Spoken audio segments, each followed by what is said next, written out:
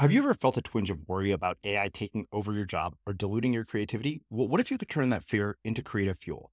We've just published an amazing new ebook called The 4 Keys to Success in an AI World, and this is more than just a guide. It's a deep exploration into the human skills that AI can't touch, the skills that are essential for standing out and thriving, no matter how much technology evolves. We're talking about real differentiators here, like creativity, emotional intelligence, critical thinking, and much more. Inside, you'll find actionable insights and strategies to develop these skills, whether you're a creative person, a business person, or just simply someone who loves personal development. This isn't a story about tech taking over. It's a story of human creativity thriving alongside AI. Picture this, AI as your creative co-pilot, not just as a tool, but a collaborator that enhances your unique human skills. The 4 Keys ebook will show you exactly how to do that and view AI in a new way that empowers you instead of overshadows you. Transform your creative potential today. Head over to unmistakablecreative.com/4keys. Use the number 4, KEYS. That's unmistakablecreative.com/4keys and download your free copy. When I looked at my path, when I looked at the expected path, because look, there's no shortage of people that will tell you who you should be and what you should live. And so I say you cannot live an authentic life living someone else's life. You cannot live an authentic life being someone that you're not. And so when I looked at that path, the expected path, the path that everyone expected in terms of, being normal, it was a death for me. I felt the pain of that death and the death of my own soul's betraying itself. And that really shook me up, that really, really shook me up. And so when I looked at my future, when I looked at the trajectory of, wow, I could be successful by everyone else's standards. But if I don't have myself, if I don't have who I am 10 years, 5 years, 20 years from now, what kind of life is that, And so allowing myself to feel the pain of that reality, for me, is what shook me up. I'm Srini Rao, and this is the Unmistakable Creative Podcast, where you get a window into the stories and insights of the most innovative and creative minds who've started movements, built thriving businesses, written best-selling books, and created insanely interesting art. For more, check out our 500-episode archive at unmistakablecreative.com.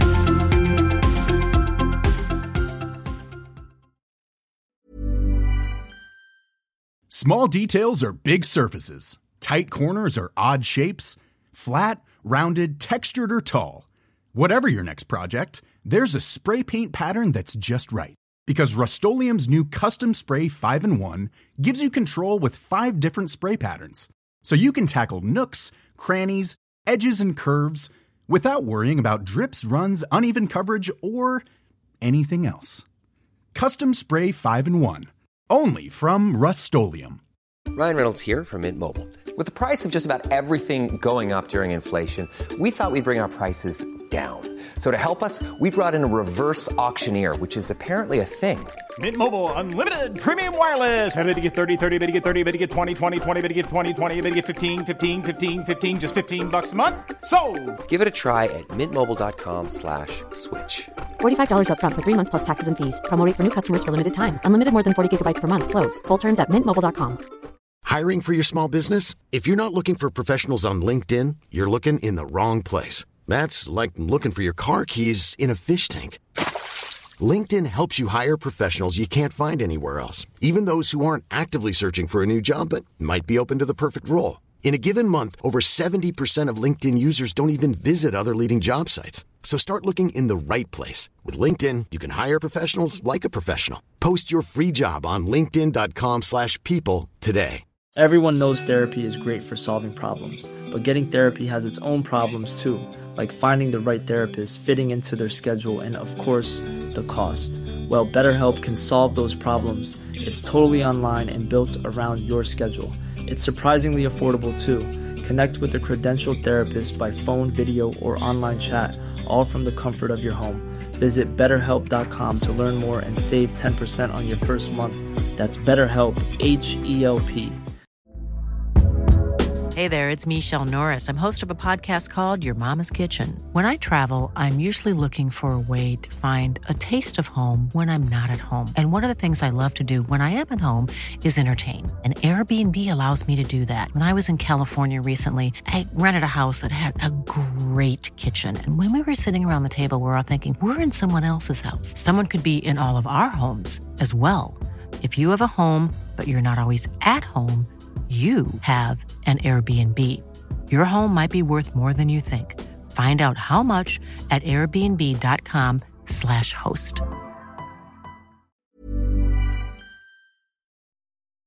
As creators, we're always on the move. Whether it's a live podcast event, a pop-up shop, or a workshop, we're constantly interacting with community, and that's where Tap to Pay on iPhone and Stripe comes in. Imagine this. You're at a live event, a listener loves your merch, or a participant wants to sign up for your course on the spot. With Tap to Pay on iPhone and Stripe, you can accept their payments right there and then, right from your iPhone, so there's no extra hardware or no delays.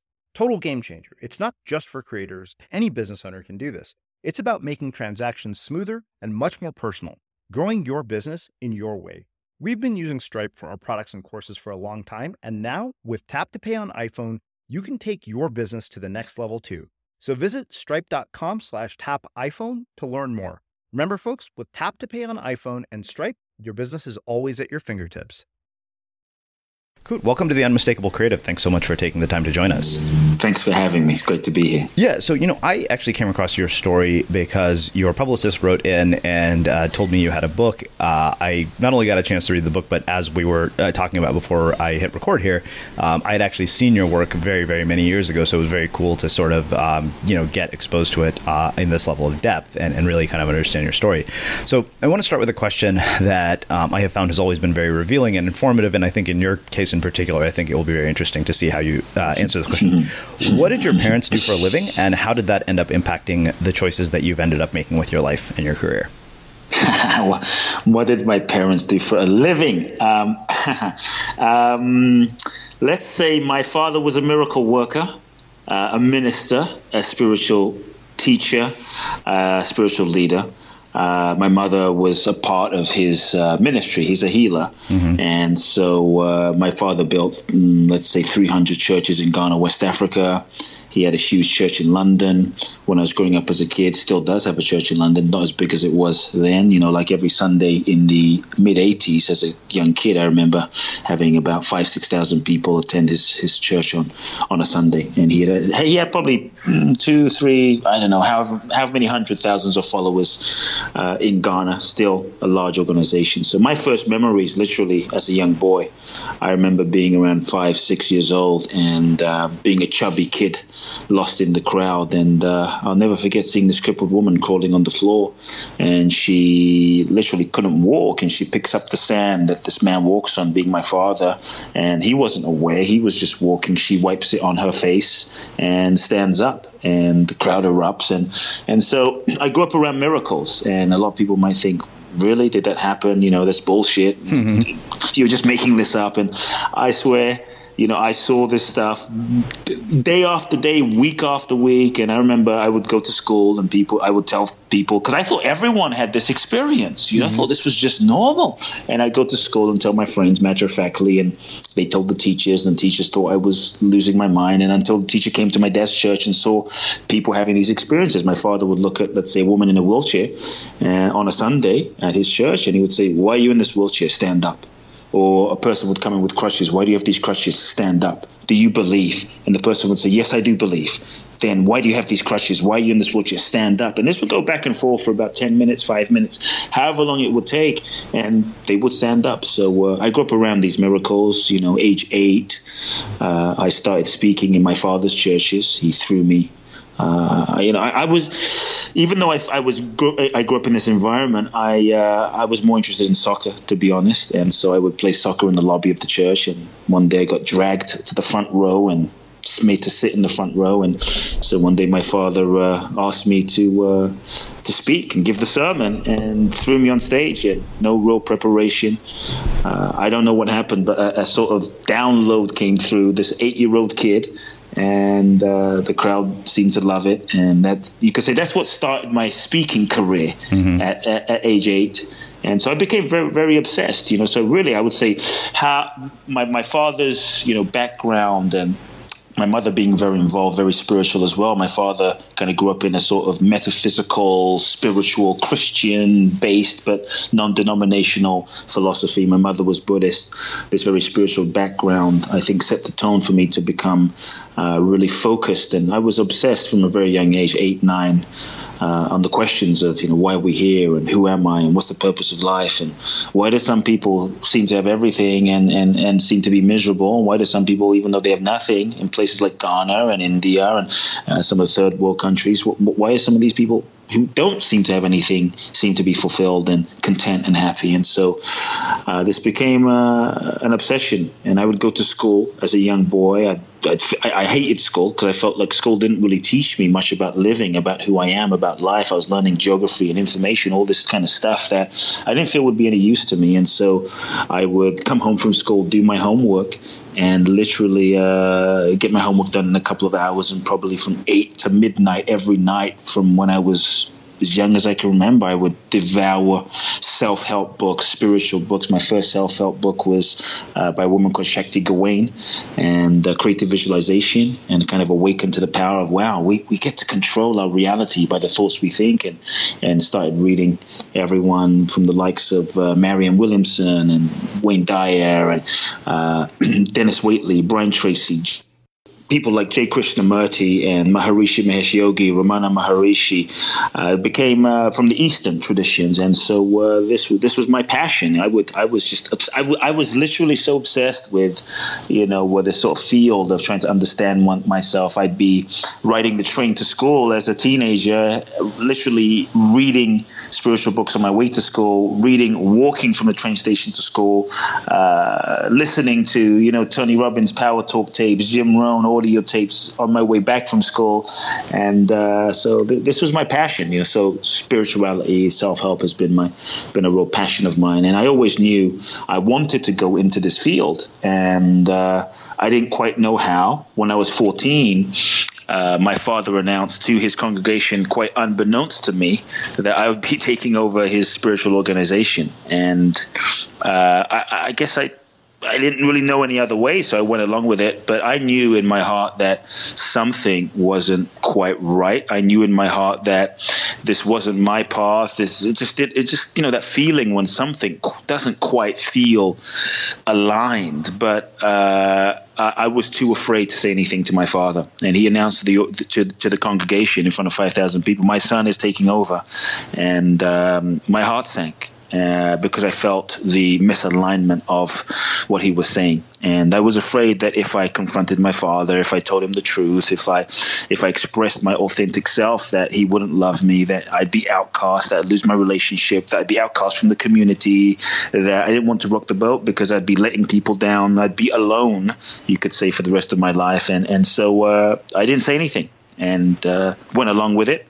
And for 4 years, I think there was inner turmoil that I faced, because I think when you know the truth, and I think many times we have a sense of our truth. Maybe the truth is, I'm in a relationship and it's no longer right for me, or I'm married, it's no longer quite aligned, or I'm in a job that I hate and I'm compromising my integrity, but I'm afraid to leave because how will I survive? So I think many times we know a deeper sense of truth of what we feel, of what's required for our next step, but we're often afraid, and that fear is what stops us. And so for me, the fear stopped me from saying anything, and took me 4 years to muster up the courage. And every day I would think about it. Every day I would sit in my room reading these books of people like Wayne Dyer and Louise Hay, and something happened. I started reading people like Deepak Chopra and Tony Robbins as a 13, 14-year-old. I remember seeing a new way. I thought, wow, here are some people with a positive message, and they're not teaching through an organizational structure of, let's say, a church or religion.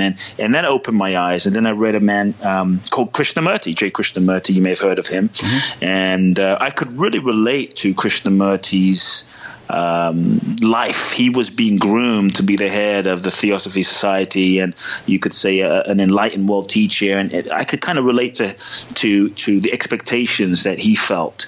And when he was 29, he left everything behind. And so when I read his book, and some of his books, I just knew, that feeling of, oh shit, the truth bomb has hit me. I just knew what I had to do.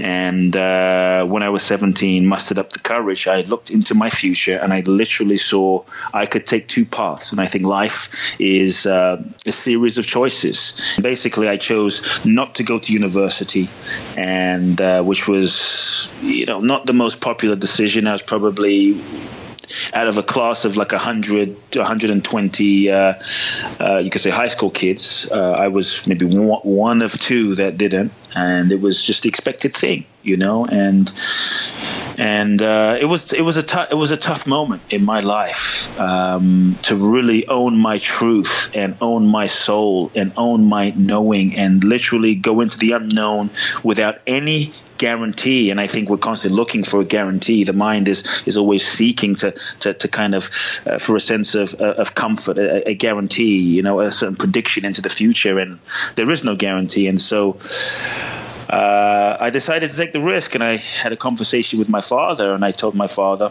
one day, I'll never forget that day.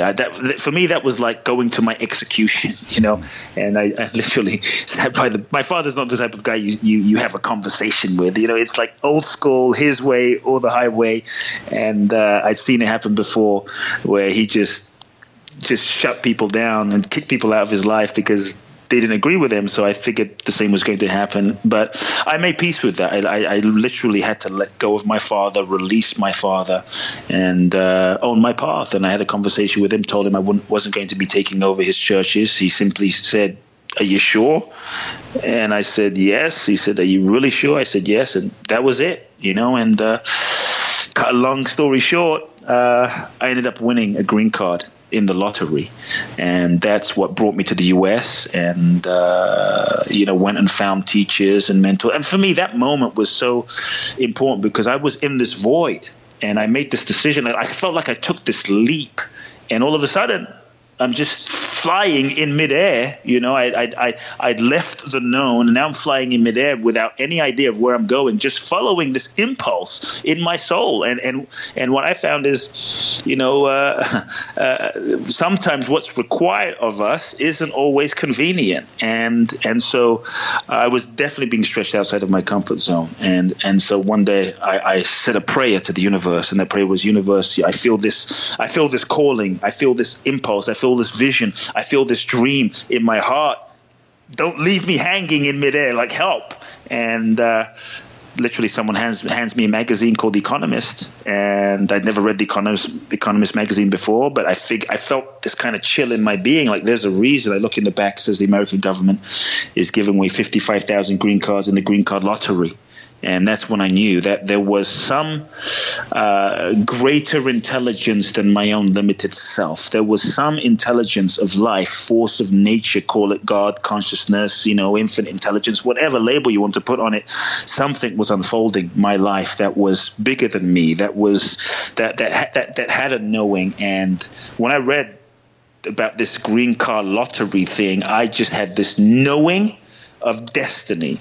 And so I applied, and I ended up winning and came to America with 2 suitcases, one in the country, about $1,000 in my pocket, 1 suitcase full of clothes, 1 suitcase full of, inspirational, spiritual books and tapes, and began my journey and went and found teachers and authors and mentors and traveled. And I mean, I could go on, but that's kind of what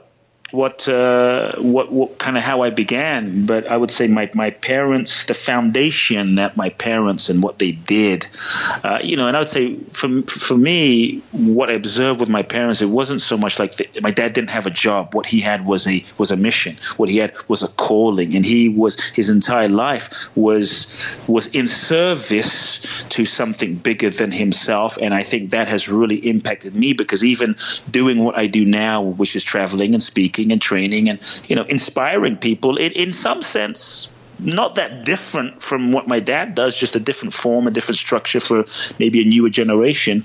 I've always felt, for me, what I do is not, I didn't get into it for money. It's not about being famous. It was always about how can I serve people? How can I serve humanity? And so I've always been very driven in the same way as my parents to be of service to humanity. And I've always felt a deep sense of purpose, and like I can't not do what I do.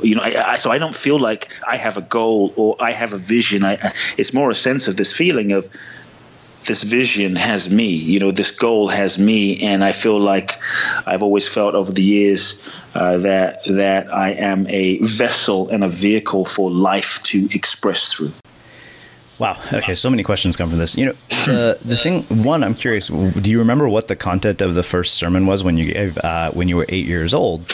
And the other question is that, that's a really sort of strange age to be exploring these deeper questions. Maybe kids do it and I don't realize it. And it makes me think about this because I'm a surfer.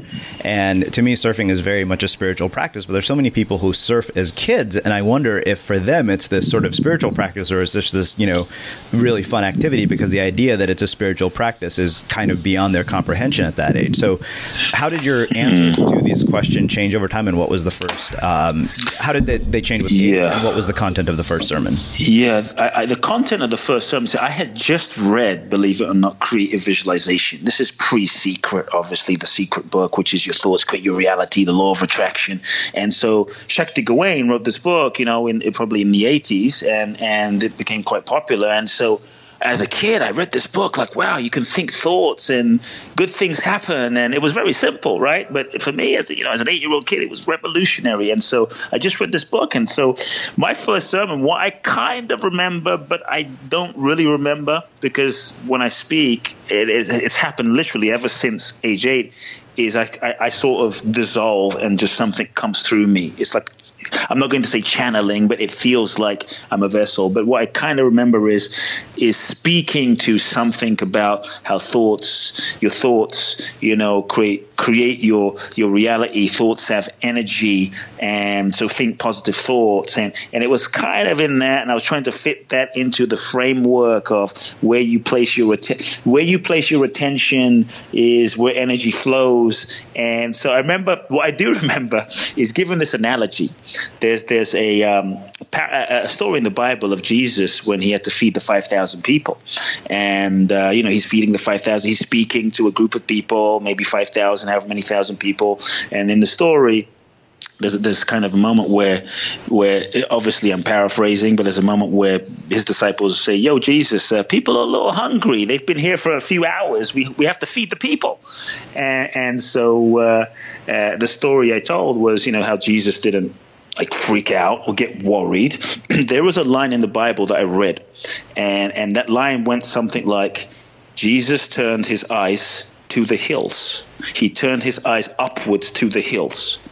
And for me, I don't know, I just kind of, as a young kid, I kind of made an interpretation connected to Creative Visualization, the book, of what that meant for me was he didn't look at the problems. He didn't look at the current situation for a sense of faith or possibility. Turning his eyes to the hills, he transcended his current level of consciousness. He literally shifted his focus, which is what I remember saying. He shifted his focus to a higher level, and at that higher level, his focus was not on the limited resources, was on something else beyond himself. And that's that move, that inner focus, is what enabled him to be open to miracles. And so I was kind of sharing something like that from my best understanding, as an 8-year-old kid at the time. And so, so for me, I forget the second question. Yeah, how did your exploration and inquiry into these questions evolve with age? Because I think I'd imagine with age, it changes quite a bit. Yeah, honestly, I think, as a young boy, I was asking myself the questions of who am I and why am I here and what's the purpose of my life and what's the meaning of life. But as I got older, they were actually some of the same questions. Just maybe my understanding, the nuances, the deepening of my understanding of those questions, and the answers, matured and deepened. But the questions I asked at age 8 and age 10, who am I, were the same questions I asked at 22 and 32. Who am I, and what am I, and where am I, and what is the nature of reality? And so the questions, what I found is were simple questions, were eternal questions that people have asked for many, many, many, many, many, many years, And so I would say my understanding and realizations of what I came to, the more I had certain experiences, were no longer just based on, like, as a kid, what I read from Krishnamurti or Maharishi Mahesh Yogi or another teacher or guru, but I started to have different experiences. Like when I went to India, I had different experience. I remember being in India. There was a moment where in my life, in my early 20s somewhere, where I was tired of reading other people's experiences. I was tired of reading what Chopra was saying, what this person was saying, what that guru. I just wanted to have my own experience of, like, who am I really? Okay, that person says you are consciousness. What the hell is consciousness? That person says you are not just a body, you are infinite. Well, what is that? I really wanted to know for myself, and so I literally packed my bags, sold everything, broke up with my girlfriend, decided I was not going to come back to the West until I found certain answers, certain truths for myself beyond just reading and information. I wanted answers, not just ask the questions. And so I traveled to northern Spain, walked the Camino 900 kilometers, traveled to Thailand, studied with monks, traveled to places like Bali and Japan and Israel, ended up in India, of course, like any good spiritual seeker ends up in India, and it is the Mecca.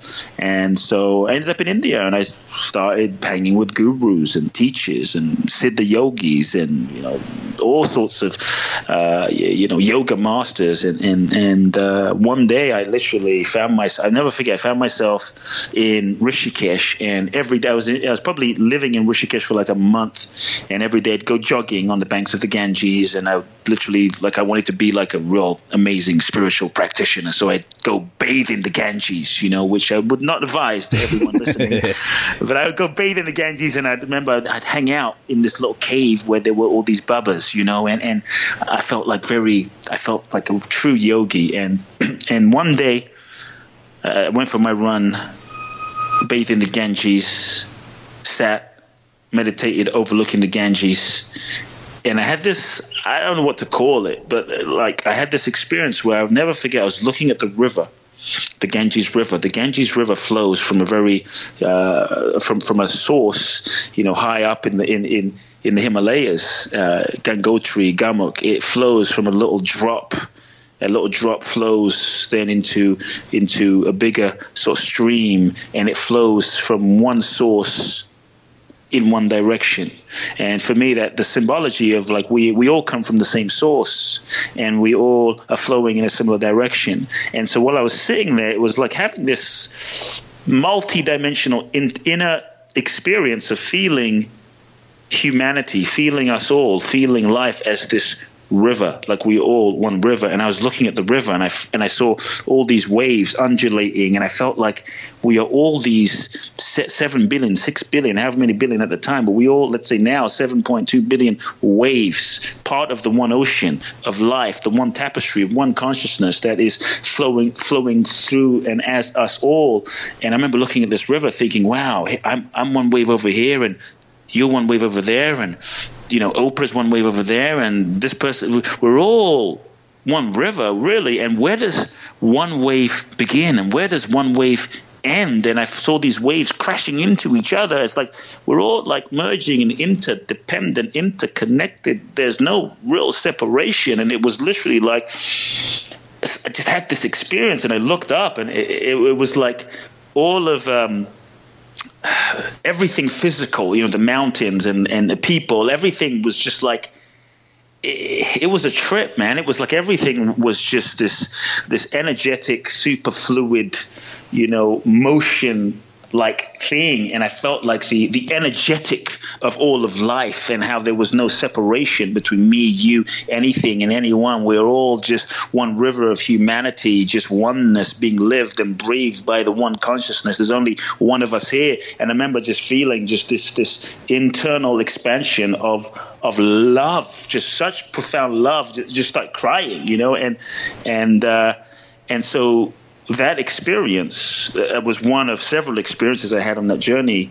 It was like, it was no longer information for me of just reading, like, who am I? It was like this deeper connected understanding that what I am is everything. What I am is nothing. What I am is you, that there is no separation between me, you, Donald Trump, Oprah, the beggar on the street. We're all being lived, functioned, and breathed by the one life, the one river, the one consciousness. We are one stream of energy, different waves manifesting, but there's no separation. I breathe out and all of my molecules, you breathe in. And it's just, I eat food from a cow or a vegetable, and that becomes part of my body. And it's just, it was just this incredible, like everything I'd been reading just came together in one moment. And there was an awakening of love in that inherent realization for me, because I had it intellectually, but in that experience of oneness, there was a depth of love that opened up in feeling that there is no separation. And so for me, that really shifted everything, and the question, and the answer, you could say the question and the answer dissolved into one. Small details are big surfaces. Tight corners are odd shapes. Flat, rounded, textured, or tall. Whatever your next project, there's a spray paint pattern that's just right. Because Rust-Oleum's new Custom Spray 5-in-1 gives you control with 5 different spray patterns. So you can tackle nooks, crannies, edges, and curves without worrying about drips, runs, uneven coverage, or anything else. Custom Spray 5-in-1. Only from Rust-Oleum. Hey, I'm Ryan Reynolds. At Mint Mobile, we like to do the opposite of what Big Wireless does. They charge you a lot, we charge you a little. So naturally, when they announced they'd be raising their prices due to inflation, we decided to deflate our prices due to not hating you. That's right. We're cutting the price of Mint Unlimited from $30 a month to just $15 a month. Give it a try at mintmobile.com/switch. $45 up front for 3 months plus taxes and fees. Promo rate for new customers for limited time. Unlimited more than 40 gigabytes per month. Slows full terms at mintmobile.com. I'm Sandra, and I'm just the professional your small business was looking for. But you didn't hire me because you didn't use LinkedIn Jobs. LinkedIn has professionals you can't find anywhere else, including those who aren't actively looking for a new job, but might be open to the perfect role, like me. In a given month, over 70% of LinkedIn users don't visit other leading job sites. So if you're not looking on LinkedIn, you'll miss out on great candidates like Sandra. Start hiring professionals like a professional. Post your free job on linkedin.com/people today. Burrow's furniture is built for the way you live. From ensuring easy assembly and disassembly to honoring highly requested new colors for their award-winning seating, they always have their customers in mind. Their modular seating is made out of durable materials to last and grow with you. And with Burrow, you always get fast, free shipping. Get up to 60% off during Burrow's Memorial Day sale at burrow.com/ACAST. That's burrow.com/ACAST. burrow.com/ACAST. Everyone knows therapy is great for solving problems, but getting therapy has its own problems too, like finding the right therapist, fitting into their schedule, and of course, the cost. Well, BetterHelp can solve those problems. It's totally online and built around your schedule. It's surprisingly affordable too.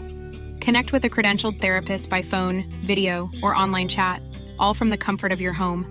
Visit BetterHelp.com to learn more and save 10% on your first month. That's BetterHelp, H-E-L-P. Millions of people have lost weight with personalized plans from Noom. Like Evan, who can't stand salads and still lost 50 pounds. Salads generally for most people are the easy button, right? For me, that wasn't an option. I never really was a salad guy. That's just not who I am. But Noom worked for me. Get your personalized plan today at Noom.com. Real Noom user compensated to provide their story. In 4 weeks, the typical Noom user can expect to lose 1 to 2 pounds per week. Individual results may vary. Wow. There's another thing that really struck my attention that you mentioned, and there's this notion of having the courage to own your path. When you approached your father. Yep. And one of the things that it made me think is, okay, all of us have this desire, I think, deep down to own our path. And how do you let go of the need for external validation at the same time you choose to own your path? It's a tough one, right? Yeah. It definitely is a tough one. How do you let go of the need of external validation? I would just say you let it go. Or what I'll share is, for me, when I looked at my path, when I looked at the expected path, because look, there's no shortage of people that will tell you who you should be and what you should live. And so I say you cannot live an authentic life living someone else's life. You cannot live an authentic life being someone that you're not. And so when I looked at that path, the expected path, the path that everyone expected in terms of, being normal, it was a death for me. I felt the pain of that death, and the death of my own soul's betraying itself, and that really shook me up. That really shook me up. And so when I looked at my future, when I looked at the trajectory of, wow, I could be successful by everyone else's standards, but if I don't have myself, if I don't have who I am, 10 years, 5 years, 20 years from now, what kind of life is that? And so allowing myself to feel the pain of that reality, for me, is what shook me up. Like it was like looking 5 years, 10 years, 20 years, 30. Like, no, if I kept going down, I'm going to say, an inauthentic path, down a wrong path, then I might build and create, but now I'm just going, you could say, faster in the wrong direction, and the pain of that was so. I think what we sometimes do is, I think sometimes we know we're not living an authentic path, and we often feel that, but we try to distract ourselves. We try to. Well, something's a little off here. This relationship's not quite right, but oh shit, if I really own my truth. What will happen? What I might have to break up. What's the consequences? And because we don't want to deal with those consequences, many times we don't allow ourselves to feel deeply. We don't allow ourselves to feel the pain. We don't allow ourselves to feel the truth. And so we distract ourselves. We work it away. We sex it away. We shop it away. We sometimes we're living. I kind of give this analogy. We're living in a prison, and rather than trying to get free of the prison, we kind of manipulate and create our lives to sort of get better prison food so we can feel more comfortable in the prison that we've built. And so there's a few questions that you could say, refined and have asked myself that for me has helped me get free, break free, that might be valuable for those listening. I think deep down we all know the truth. We all know the truth. Like if someone put a gun to your head right now, if you had a dilemma or a challenge or a relationship issue, like I'm not sure what to do about this person. I don't know if this is right for me. If someone put a gun to your head, or the person you love the most, and said, tell me the truth about this situation. Tell me what you know. Within 10 seconds, you would likely say, here's the truth. And I think we're afraid to own that truth simply because of the consequences. So there's 4 questions I'm continually asking myself. Number 1 is, where am I lying to myself? What lies am I telling myself? What am I pretending to not know? It's kind of all one question. What am I pretending to not know? Because many times we pretend that we don't know. We play this game of, I'm not so sure. I'm confused. I don't really know. But deep down, we do know. I always say there's a part of us deep down that knows everything. Because at that deepest level of soul, of consciousness, that deeper intelligence, there is a part of us that knows everything, because at the deepest level we are everything. And I think it's just about having the courage to own that knowing. And what I found is, to own that knowing is profound responsibility. To own that knowing is profound power. When we truly own our knowing, we can no longer say it's his fault or it's her fault. We can no longer be the victim. And so sometimes I think we're afraid of that power. So asking oneself, where am I lying to myself? What am I pretending to not know? The second question I'm constantly asking myself throughout the day too is what is this lie costing me? What is telling this lie? What is not living my authentic truth? What is it costing me? So if you are, let's say, living, for external validation, if you're living to get someone's to like you and love you and for their validation, it's okay. But I just start by feeling, okay, what is it costing me?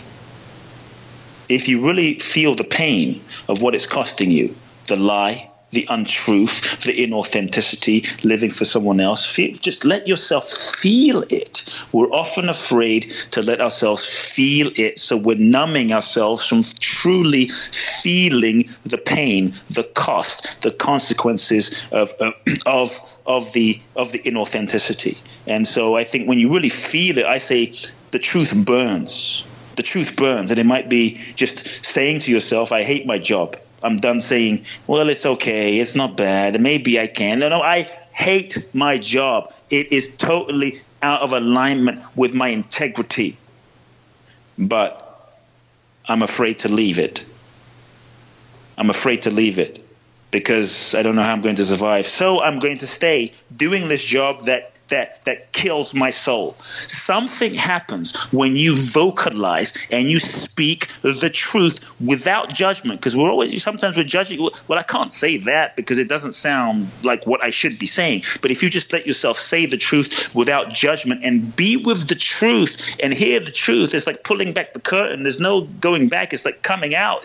Then the truth burns. And even if you don't do anything about it, or even if you don't take specific action, let go of a relationship, let go of the person, leave your job, even if you don't do something about it in the moment, just feeling the truth and speaking the truth and feeling it consistently, it's like the truth burns. It's a fire that burns inside. And I like to say then your head is in the tiger's mouth, and it's only a matter of time until something starts stirring and moving, till hopefully it's unbearable enough, until you either have too much pain, until you are suffering enough, until you realize, this is not worth it. I listened to a very interesting quote one time from an interview with the Dalai Lama. The Dalai Lama, Mr. Compassion, they asked him, what do you wish for the Western world? What do you wish for the West? And I thought he's going to say, being the Dalai Lama, love, peace, joy. He says, I wish the West more suffering. I thought, whoa, I wish the West more suffering. And what I realized in that moment was how compassionate that was, because sometimes, not all the time, it's by feeling our pain, it's by feeling more suffering, then we get to a point finally where we say no more. No more living for anyone else. No more living someone else's life. No more living my life to try and get external validation and approval. And the truth ultimately is you can't please everyone. Look, there were people that didn't like Gandhi. There were people that didn't like Mother Teresa. I mean, how can you not like Mother Teresa? She's just the saint. But there were people that didn't like them. So there's always going to be people that don't like who you are. And what I found is people's opinions of you reveal more about themselves than it does about you. It's their reality, it's not necessarily the reality. And so once I realized that often people's opinions are a process of constantly projecting their opinions based on their own evolution, their own perception, their own path, their own level of consciousness, their own conditioning on me, that it has more to do with them than it does about me, that freed me up completely. And there was one great book that I'll never forget. It was called, and I read this as a kid, and this really helped me in terms of that time as well, in terms of letting go of what people think about me and external validation. It went something like, what other people think about you is none of your business. What other people think about you is none of your business. It's really their stuff. And so the fourth question, I'll share this real quick, is in terms of like really getting in touch with the truth, one's authenticity, is really looking at, okay, by telling the truth, by being who I authentically am, what is it I'm afraid of? What is it I'm most afraid will happen? What's my fear? And I found that if you can face your worst case scenario, if you can just face it, like, I'm afraid my dad will never speak to me again. That was my fear. Like, we will never have a relationship. That's it. There came a point where I had to face it. I had to face it completely and make peace with it. When I made peace with my worst fear, something freed up. I was no longer run by it. I was no longer held hostage to it. I was no longer hijacked by it. And many times, the reality of the worst fear that you have by being yourself, by being truthful, by living authentically, the reality is nowhere close to. The fear is nowhere close to the reality of what will actually happen. And so you find that the mind, as human beings, our mind being these creative things, the mind is always kind of strategizing and protecting and survival based. The mind is often creates this negative future fantasy about all the possible things that might not go wrong, might not happen, all the possible things, not based on reality, but just based on its own projection into the future. And many of those things we stress ourselves out about, that create paralysis in the moment, never happen. Maybe at least 90% of the things we freak ourselves out about never happen. And so just facing the fear, making peace with the fear, then gives you the ability to, I think, it frees you up to take your power back. Okay, that person won't like me. Okay, let me actually make peace with that. That person will reject me. They won't like me. Feel that. Experience that. Like, just be with that fear. Cry if you need to. Experience it and make peace with that. When you make peace with that, I found there's a tremendous freedom. And so I think that when you try to be who you think people want you to be, then you end up in a trap.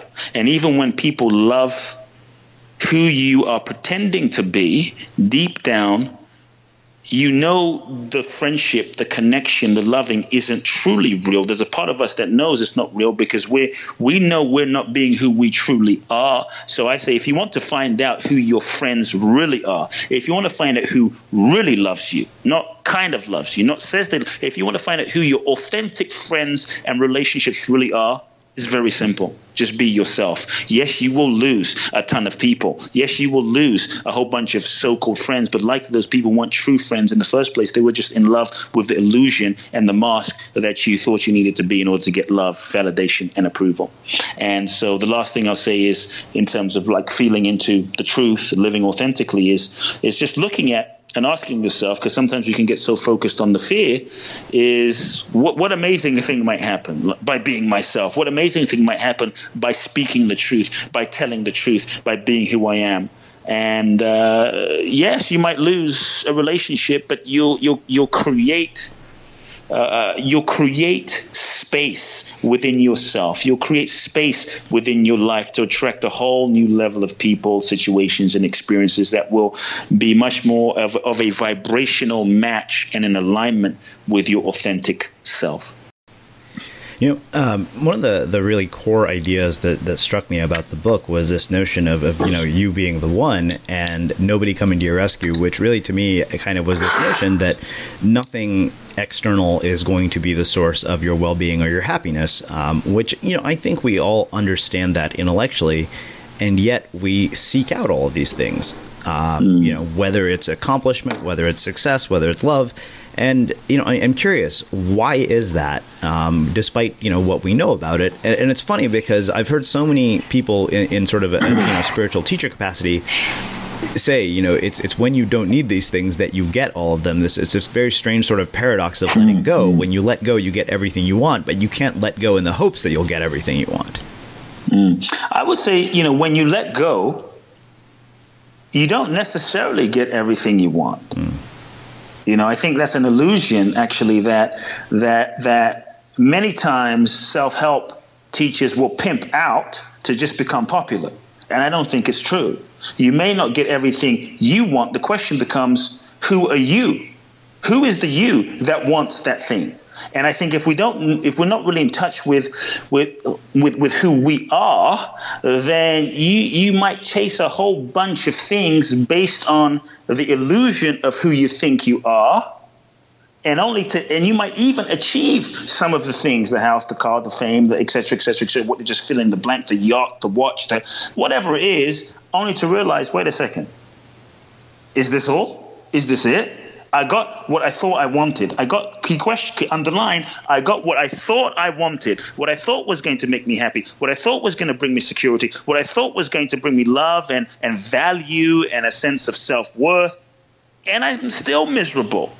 Now, when that happens, you're really screwed in the best possible way. When that happens, that's when I think the real spiritual journey begins. When you got everything that you thought you wanted and you're still not happy, then you can go into depression, or it can force you deeper. And so I say you might get everything you thought you wanted based on who you thought you were, but if you're not in touch with who you really are, your real self, then what you thought you wanted isn't going to be what you really wanted. It's just going to be what you thought you wanted based on who you thought you were, based on your conditioning.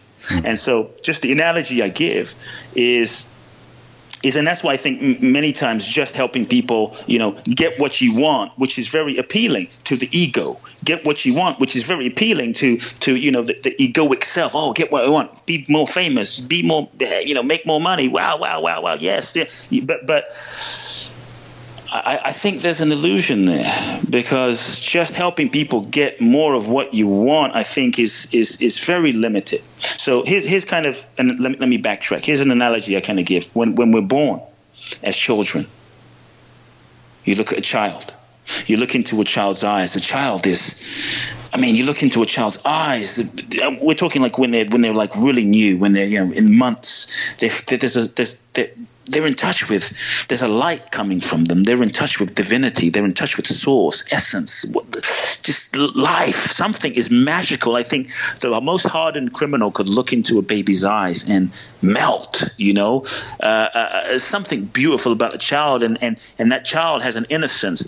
They remind us of ourselves, who we were, what we were. But what the hell happens? Before you know it, we end up 20, 30, 40, 50, 60 years old. What happened? A child will jump on a table and sing and dance and love. It doesn't really care who you are so much. It's just full of light. The child doesn't care. Am I fat? What do you think of me? I can't really sing like Bruno Mars or Celine Dion. It's just freely expressing itself. It cries. It shits. It's just like full free expression of life moving through this child, unrestricted. Well, what happens? A couple of things happens that I think will also tie into your question. So this child, we're free, we're whole, we're complete, we're alive, we're just fully expressed. Then we're born. And then over the course of months, we obviously meet our parents, and our parents are just doing the best that they can do based on their life, based on their pain, based on their hurt, based on their conditioning, right? That have been passed down from their programming, that's been passed down from generations, their parents, their grandparents, on and on and on and on and on. And before they impose that on us, and now we're in an environment dealing with our parents who are doing the best that they can do. But also, maybe we're in an environment of abuse, divorce, hurt, pain. Some of us have been through some very intense experiences. Some of us, not so intense, but still, we all have stuff. Maybe our parents just weren't around. Maybe there was just emotional neglect, but they were very nice. Whatever it was, high or low, we all have certain experiences. So two things happen. As children, we slowly learn a sort of survival strategy to disconnect from the pain of our experience, our environment, not having certain needs met, not being enough, not being loved. We're often not loved. We often don't feel loved totally unconditionally. So we start learning all sorts of strategies to disconnect from the pain of our environment, and we start shutting down parts of ourselves, parts of our feeling capacity, just to function, survive, and not get overwhelmed and deal with our experience. Then we go into life, parents, caretakers, school, and we start learning, who do I need to be in order to get love? Who do I need to be in order for my dad to love me? Maybe as children we were like really loud and freely expressed, and maybe your dad said, be quiet, shut up. Children need to be, seen and not heard, or we were mocked, or we just whatever it is, something occurred. And so we started to learn. We started to contort ourselves. And who do I need to be to get love, validation? For me, growing up, growing up in the church, growing up with the kind of father I had, growing up in this environment with all these expectations, I became the good boy, the nice boy, the yes person, the polite one. So we start adapting and contorting ourselves and developing all sorts of personas and developing all sorts of masks and strategies to fit in, to be loved, to be liked, to be validated. And then that often gets reinforced. And so we keep doing it, and we start developing all sorts of masks, that we then hold very tightly onto, a way of avoiding pain, but also a way of getting love. And then we kind of hold very tightly onto that way of being. We contort ourselves, hold tightly onto that, and it becomes our identity. And the more it gets reinforced, it becomes our identity. And it becomes who we think, keyword, who we think that we are, not necessarily who we really are. And before you know it, we're locked into a sort of false persona of who we think we are, disconnected from our true selves, disconnected from our authentic selves. And inside of that, we, maybe there's insecurity and there's pain and there's hurt and there's neglect and all this stuff. And so now this is who we think we are. Based on this identity, sadly, we end up going into the world, doing relationships, making choices. Obviously, the degree to which we are conditioned. Many times we don't realize that we're conditioned. We don't realize that we are programmed. We often say, people often say to me all the time, my clients say, Kute, I have free will. Yeah, but the degree to which we're conditioned is also the degree to which we don't have the ability to choose freely. We're being run by our past conditioning and programming. I mean, Lord knows, if we were to look at our choices, if we were to take relationships as an example, I think we've all had, many different kinds of relationships, but even romantic relationships. I mean, I look at some of the first relationships I had, and I think to myself, whoa, was I really choosing? Did I really choose that? I can't believe I chose that, And so I think many times we're not choosing. We are being run by our conditioning that we're not even aware of truly. And so based on that, then are the goals that we say we want really what we want? Many times the goals that we set, many times what we think we want, the life we think we want to create, who we think we want to be in relationship with, who we think we need to be, who we think we need to be with in love and relationship, what we think we're attracted to, who we think we're attracted to, isn't necessarily authentic. Many times there's based on this being locked in this illusory, inauthentic self, we're being run by an impulse, certain needs that weren't met that we're trying to now meet in the world. Like, wow, I wasn't fully accepted and loved by my parents in some way. I wasn't fully accepted and loved growing up, and now I think, wow, if I can be famous, or I can be on television and get everyone to love me, or I can just be a certain way, and then I can get what I didn't. Then I can get fulfilled out here in the world. Certain needs that weren't really fulfilled inside.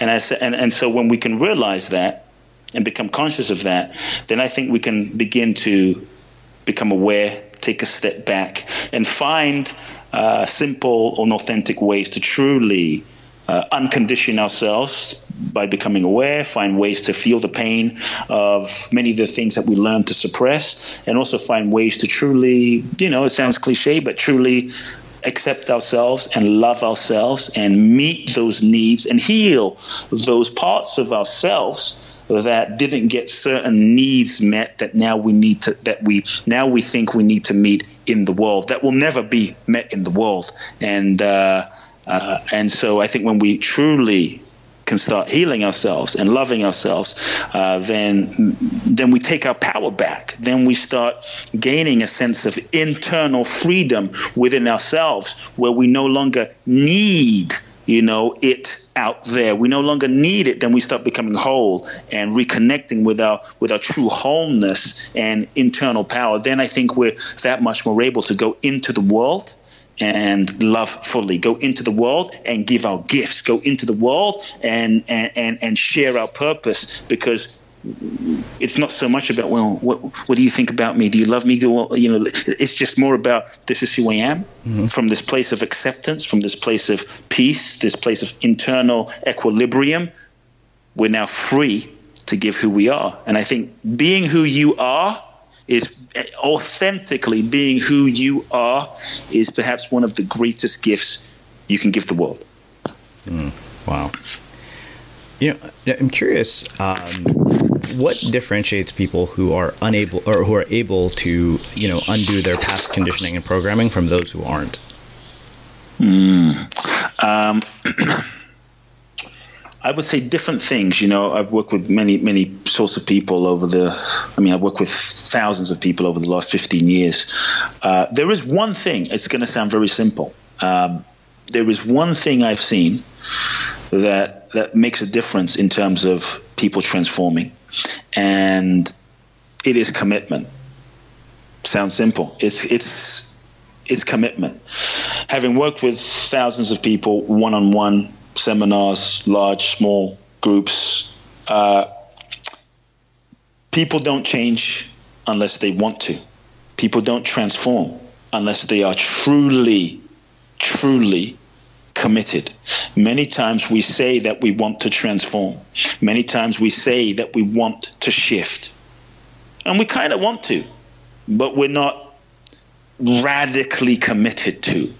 Why? Because maybe we're comfortable, we're comfortable, or we're, as I talked about, we're a lot afraid of the consequences. If I change, if I really shift, that might mean the end of my relationship, or who will I be? Or if I really change my way of being, then the way I've gotten love from society and the world, that won't happen anymore. So there's often payoffs that we have for staying stuck. There's often payoffs that we have for being who we've been our entire lives, because those ways of being have actually worked for us. I often say, look, underlying every behavior, even if it's not serving us, even if it limits us, many of the behaviors and ways of being that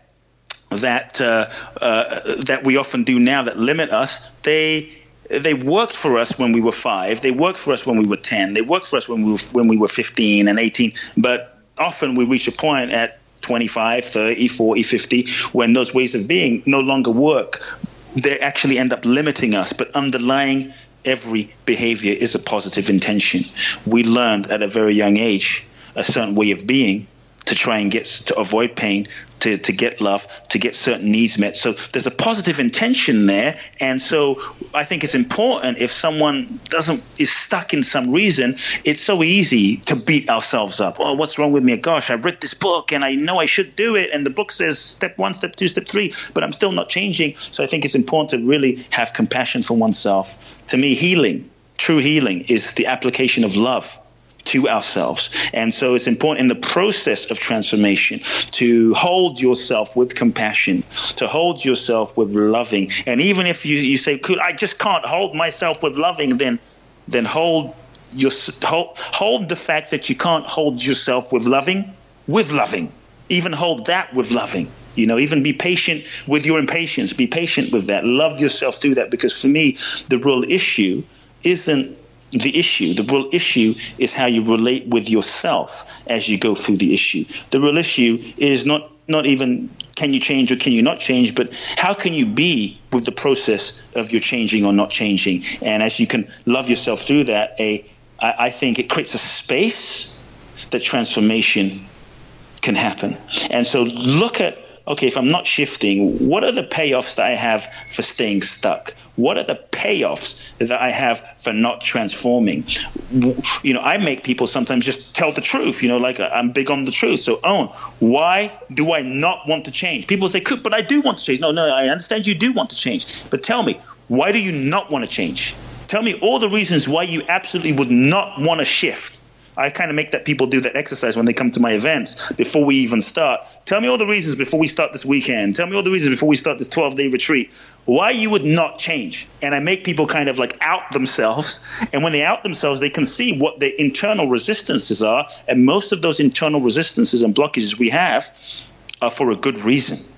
And when you can recognize that, then you can work with that. Then you can, negotiate with those parts of yourselves and start developing a kind of inner cooperation. So what's really important is a commitment. And what I found is if you truly want to shift, if you truly are committed, the question I ask people is, what do you want more than anything else?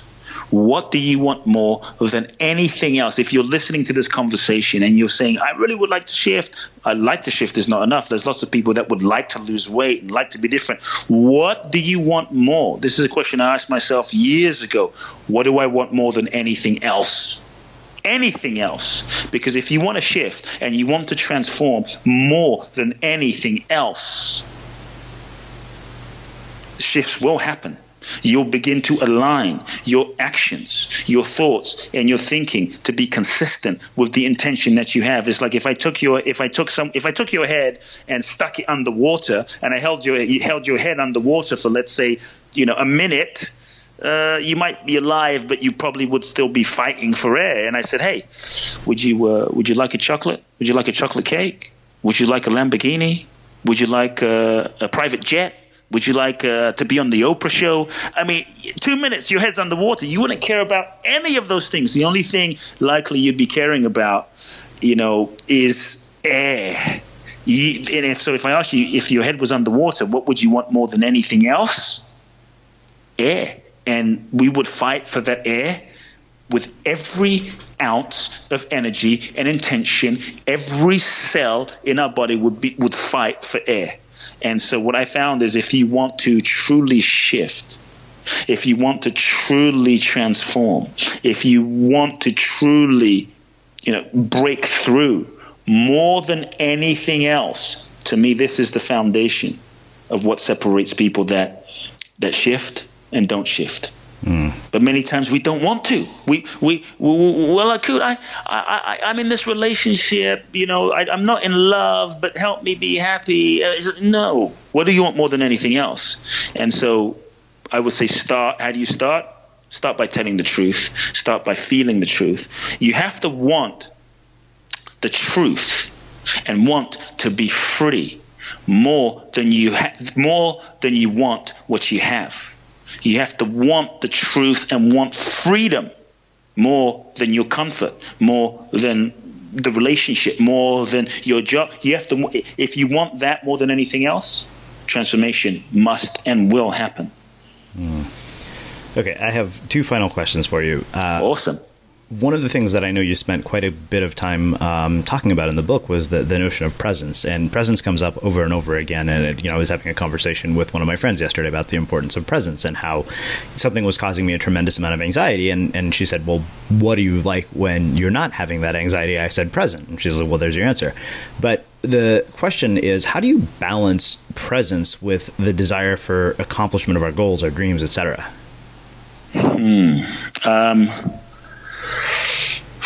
Wow. I'll speak for myself. Yeah. For me, the old paradigm in terms of the accomplishment of goals, right, is we often ask ourselves the question, what do I want? And what do I want? And, we spoke in this interview about the whole what do I want, and you might get everything you thought you wanted based on who you thought you were, but it's not really what you want. So obviously I think when you really uncondition yourself, which is a process, it's not like a quick technique, it's a process, it's a life process, but the more you peel the layers away, I think the more you connect to your authentic nature, the more you connect to your authentic presence, the more you are able to simply be, the less you need to be defined by things outside of yourself. Now, sometimes that can be scary for the ego because we're like, oh shit, well, how am I going to accomplish anything? How am I going to be successful? How am I going to be, it's like, but the more you, I think, transform and are not driven by egoic insecurity and competition and division and duality, the more you have a sense of peace inside, the more you actually connect with the true nature of your being that is presence. And I think from that place of peace, what I found is there's a tremendous freedom. You're not doing this thing to try and get something out there that you don't have. You are connected to it already. You're not trying to achieve that goal to try and get peace. You're not trying to achieve that goal to try and get a sense of validation or enoughness. You are that already. And so from that foundation, I think a tremendous freedom and power arises when you can move into life from already being. You can move into life from the alreadiness of your presence. And so for me, the question shifts then from what do I want? What's my goal? What's my goal? What's my goal? What do I want to achieve? What are my 10 steps goals? I'm just going to go out and crush it in the world, to what is it that is seeking to express through me? And for me, a profound shift happened from trying to make my life happen and achieve these goals to then connecting with a deeper level of my authentic nature and presence. And then from that presence, feeling the revelation, feeling, okay, not from the ego, not from the persona, not from the mind, but the deeper desire, you could say, it's language here, but of my soul, of my being, feeling the deeper desire. I would even say the deepest impulse of life. What is the deepest impulse of life? That is seeking to express itself through me, because the more you rest into presence, the more I feel you bring yourself in tune and in alignment with life, the intelligence, the pure intelligence of life itself. And I think when you rest in that place, then you can start just tuning into what is the deepest impulse that is seeking to express through me. What is the deepest impulse? And just remain open. And then I believe I found that your goals, your dreams, your desires, it doesn't mean you're going to sit there on the couch comatose. You might work 20 hours a day. You might be in motion. But where the goals, the visions, the dreams arise from are a whole different place, a whole deeper place. And then the impulse of life starts moving through. Then that book, that it comes through you, then you create the space within yourself to catch the vision for the creative reflection, the creative impulse of life to express through. And then they're not just your goals anymore. Then that's not just your dream anymore. It's life's dream.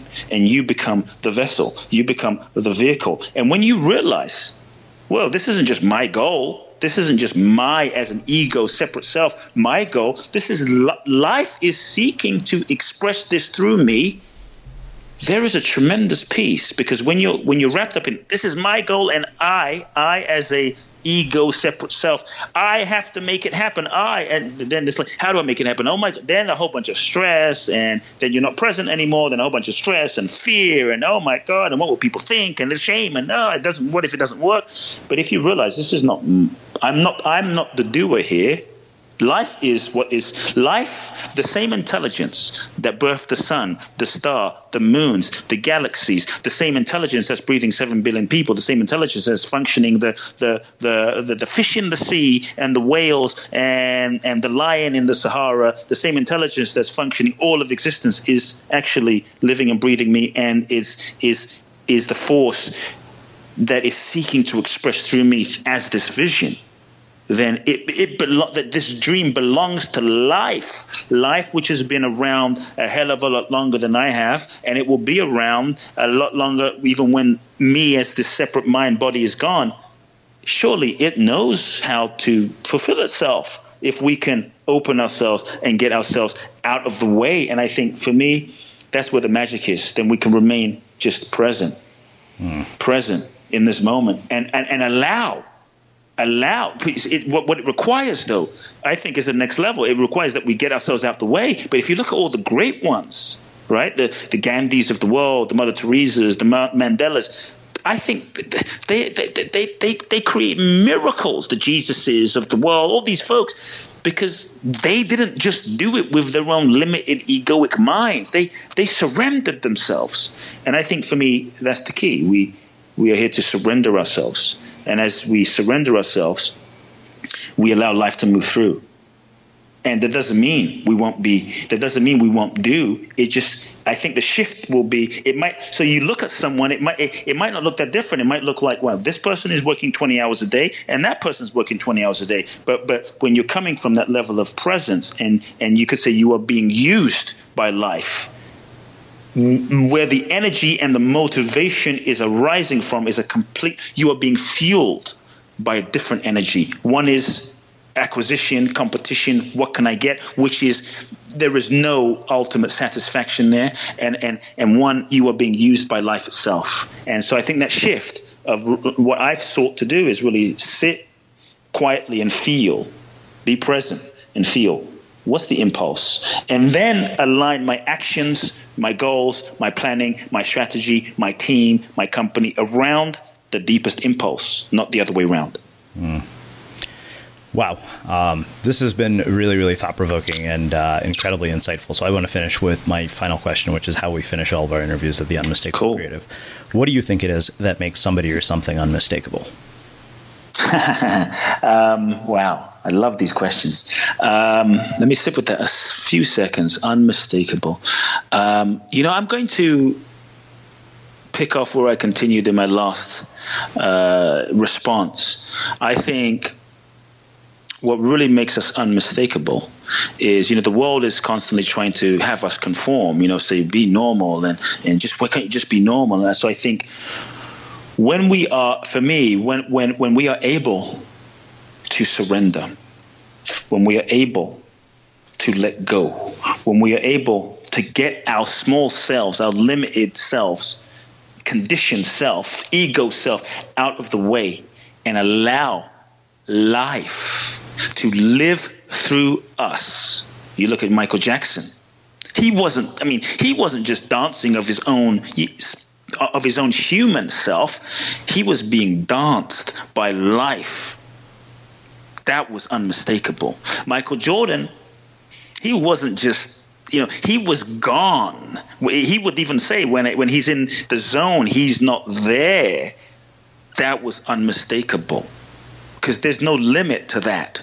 You look at the great ones who were in the zone of the moment. And so for me, the degree with which you can get yourself, your small self, out of the way and surrender yourself to being lived by life itself, then you tap into a whole nother level of possibility and power and creativity that is life, that is the zone of miracles, that is beyond your mind. You look at Mother Teresa, Gandhi, you look at Mandela. They were truly unmistakable because I believe they were being lived by the total force of life and nature itself. And what life was able to do through them was way beyond anything they could have done of their own limited selves.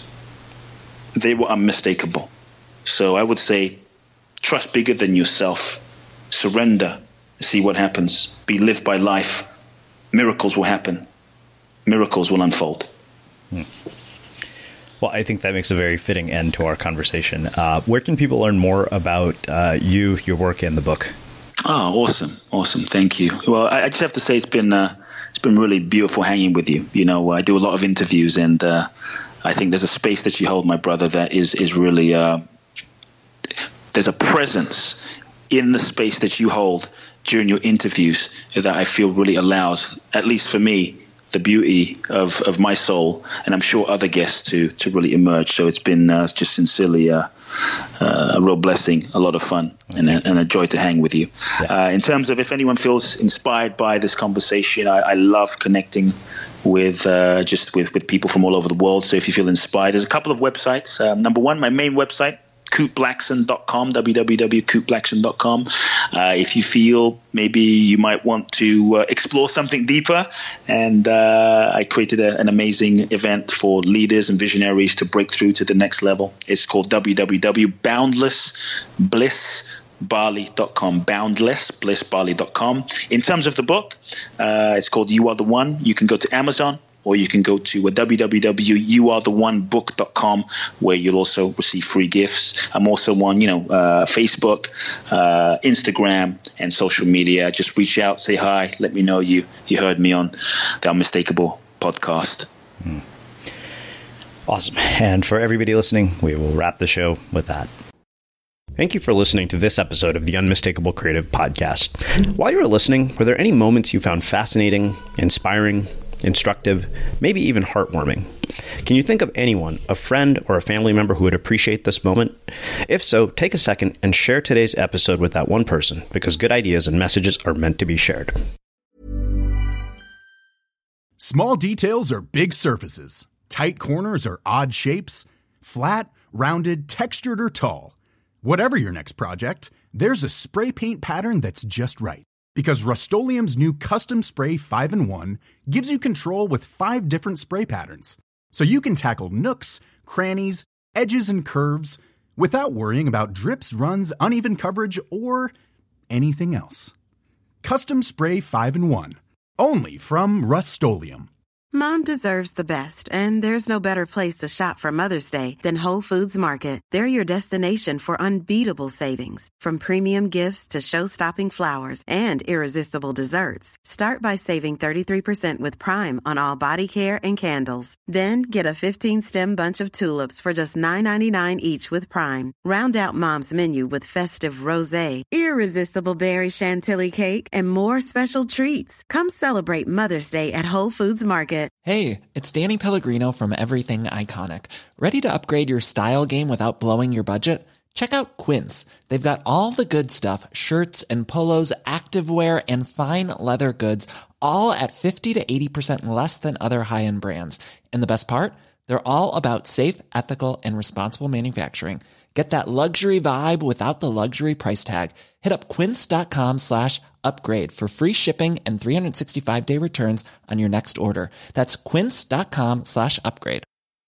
Even when we're on a budget, we still deserve nice things. Quince is a place to scoop up stunning high-end goods for 50 to 80% less than similar brands. They have buttery soft cashmere sweaters starting at $50, luxurious Italian leather bags, and so much more. Plus, Quince only works with factories that use safe, ethical, and responsible manufacturing. Get the high-end goods you'll love without the high price tag with Quince. Go to quince.com/style for free shipping and 365-day returns. Mom deserves the best, and there's no better place to shop for Mother's Day than Whole Foods Market. They're your destination for unbeatable savings, from premium gifts to show-stopping flowers and irresistible desserts. Start by saving 33% with Prime on all body care and candles. Then get a 15-stem bunch of tulips for just $9.99 each with Prime. Round out Mom's menu with festive rosé, irresistible berry chantilly cake, and more special treats. Come celebrate Mother's Day at Whole Foods Market. Imagine the softest sheets you've ever felt. Now imagine them getting even softer over time. That's what you'll feel with Boll & Branch's organic cotton sheets. In a recent customer survey, 96% replied that Boll & Branch sheets get softer with every wash. Start getting your best night's sleep in these sheets that get softer and softer for years to come. Try their sheets with a 30-night guarantee. Plus, get 15% off your first order at bollandbranch.com. Code BUTTERY. Exclusions apply. See site for details. Have you ever felt a twinge of worry about AI taking over your job or diluting your creativity? Well, what if you could turn that fear into creative fuel? We've just published an amazing new ebook called The 4 Keys to Success in an AI World, and this is more than just a guide. It's a deep exploration into the human skills that AI can't touch, the skills that are essential for standing out and thriving, no matter how much technology evolves. We're talking about real differentiators here, like creativity, emotional intelligence, critical thinking, and much more. Inside, you'll find actionable insights and strategies to develop these skills, whether you're a creative person, a business person, or just simply someone who loves personal development. This isn't a story about tech taking over. It's a story of human creativity thriving alongside AI. Picture this, AI as your creative co-pilot, not just as a tool, but a collaborator that enhances your unique human skills. The 4 Keys ebook will show you exactly how to do that and view AI in a new way that empowers you instead of overshadows you.